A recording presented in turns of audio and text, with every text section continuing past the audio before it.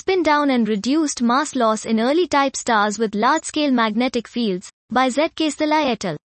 Magnetism can greatly impact the evolution of stars. In some stars with OBA spectral types there is direct evidence via the Zeeman effect for stable, large-scale magnetospheres, which lead to the spin down of the stellar surface and reduced mass loss. So far, a comprehensive grid of stellar structure and evolution models accounting for these effects was lacking. For this reason, we computed and studied models with 2 magnetic braking and 2 chemical mixing schemes in 3 metallicity environments with the MESA software instrument. We find notable differences between the subgrids, which affects the model predictions and thus the detailed characterization of stars.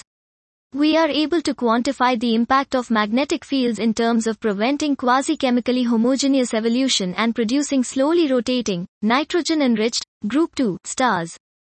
Our model grid is fully open access and open source. This was spin down and reduced mass loss in early type stars with large-scale magnetic fields by Z. Kasthalai et al.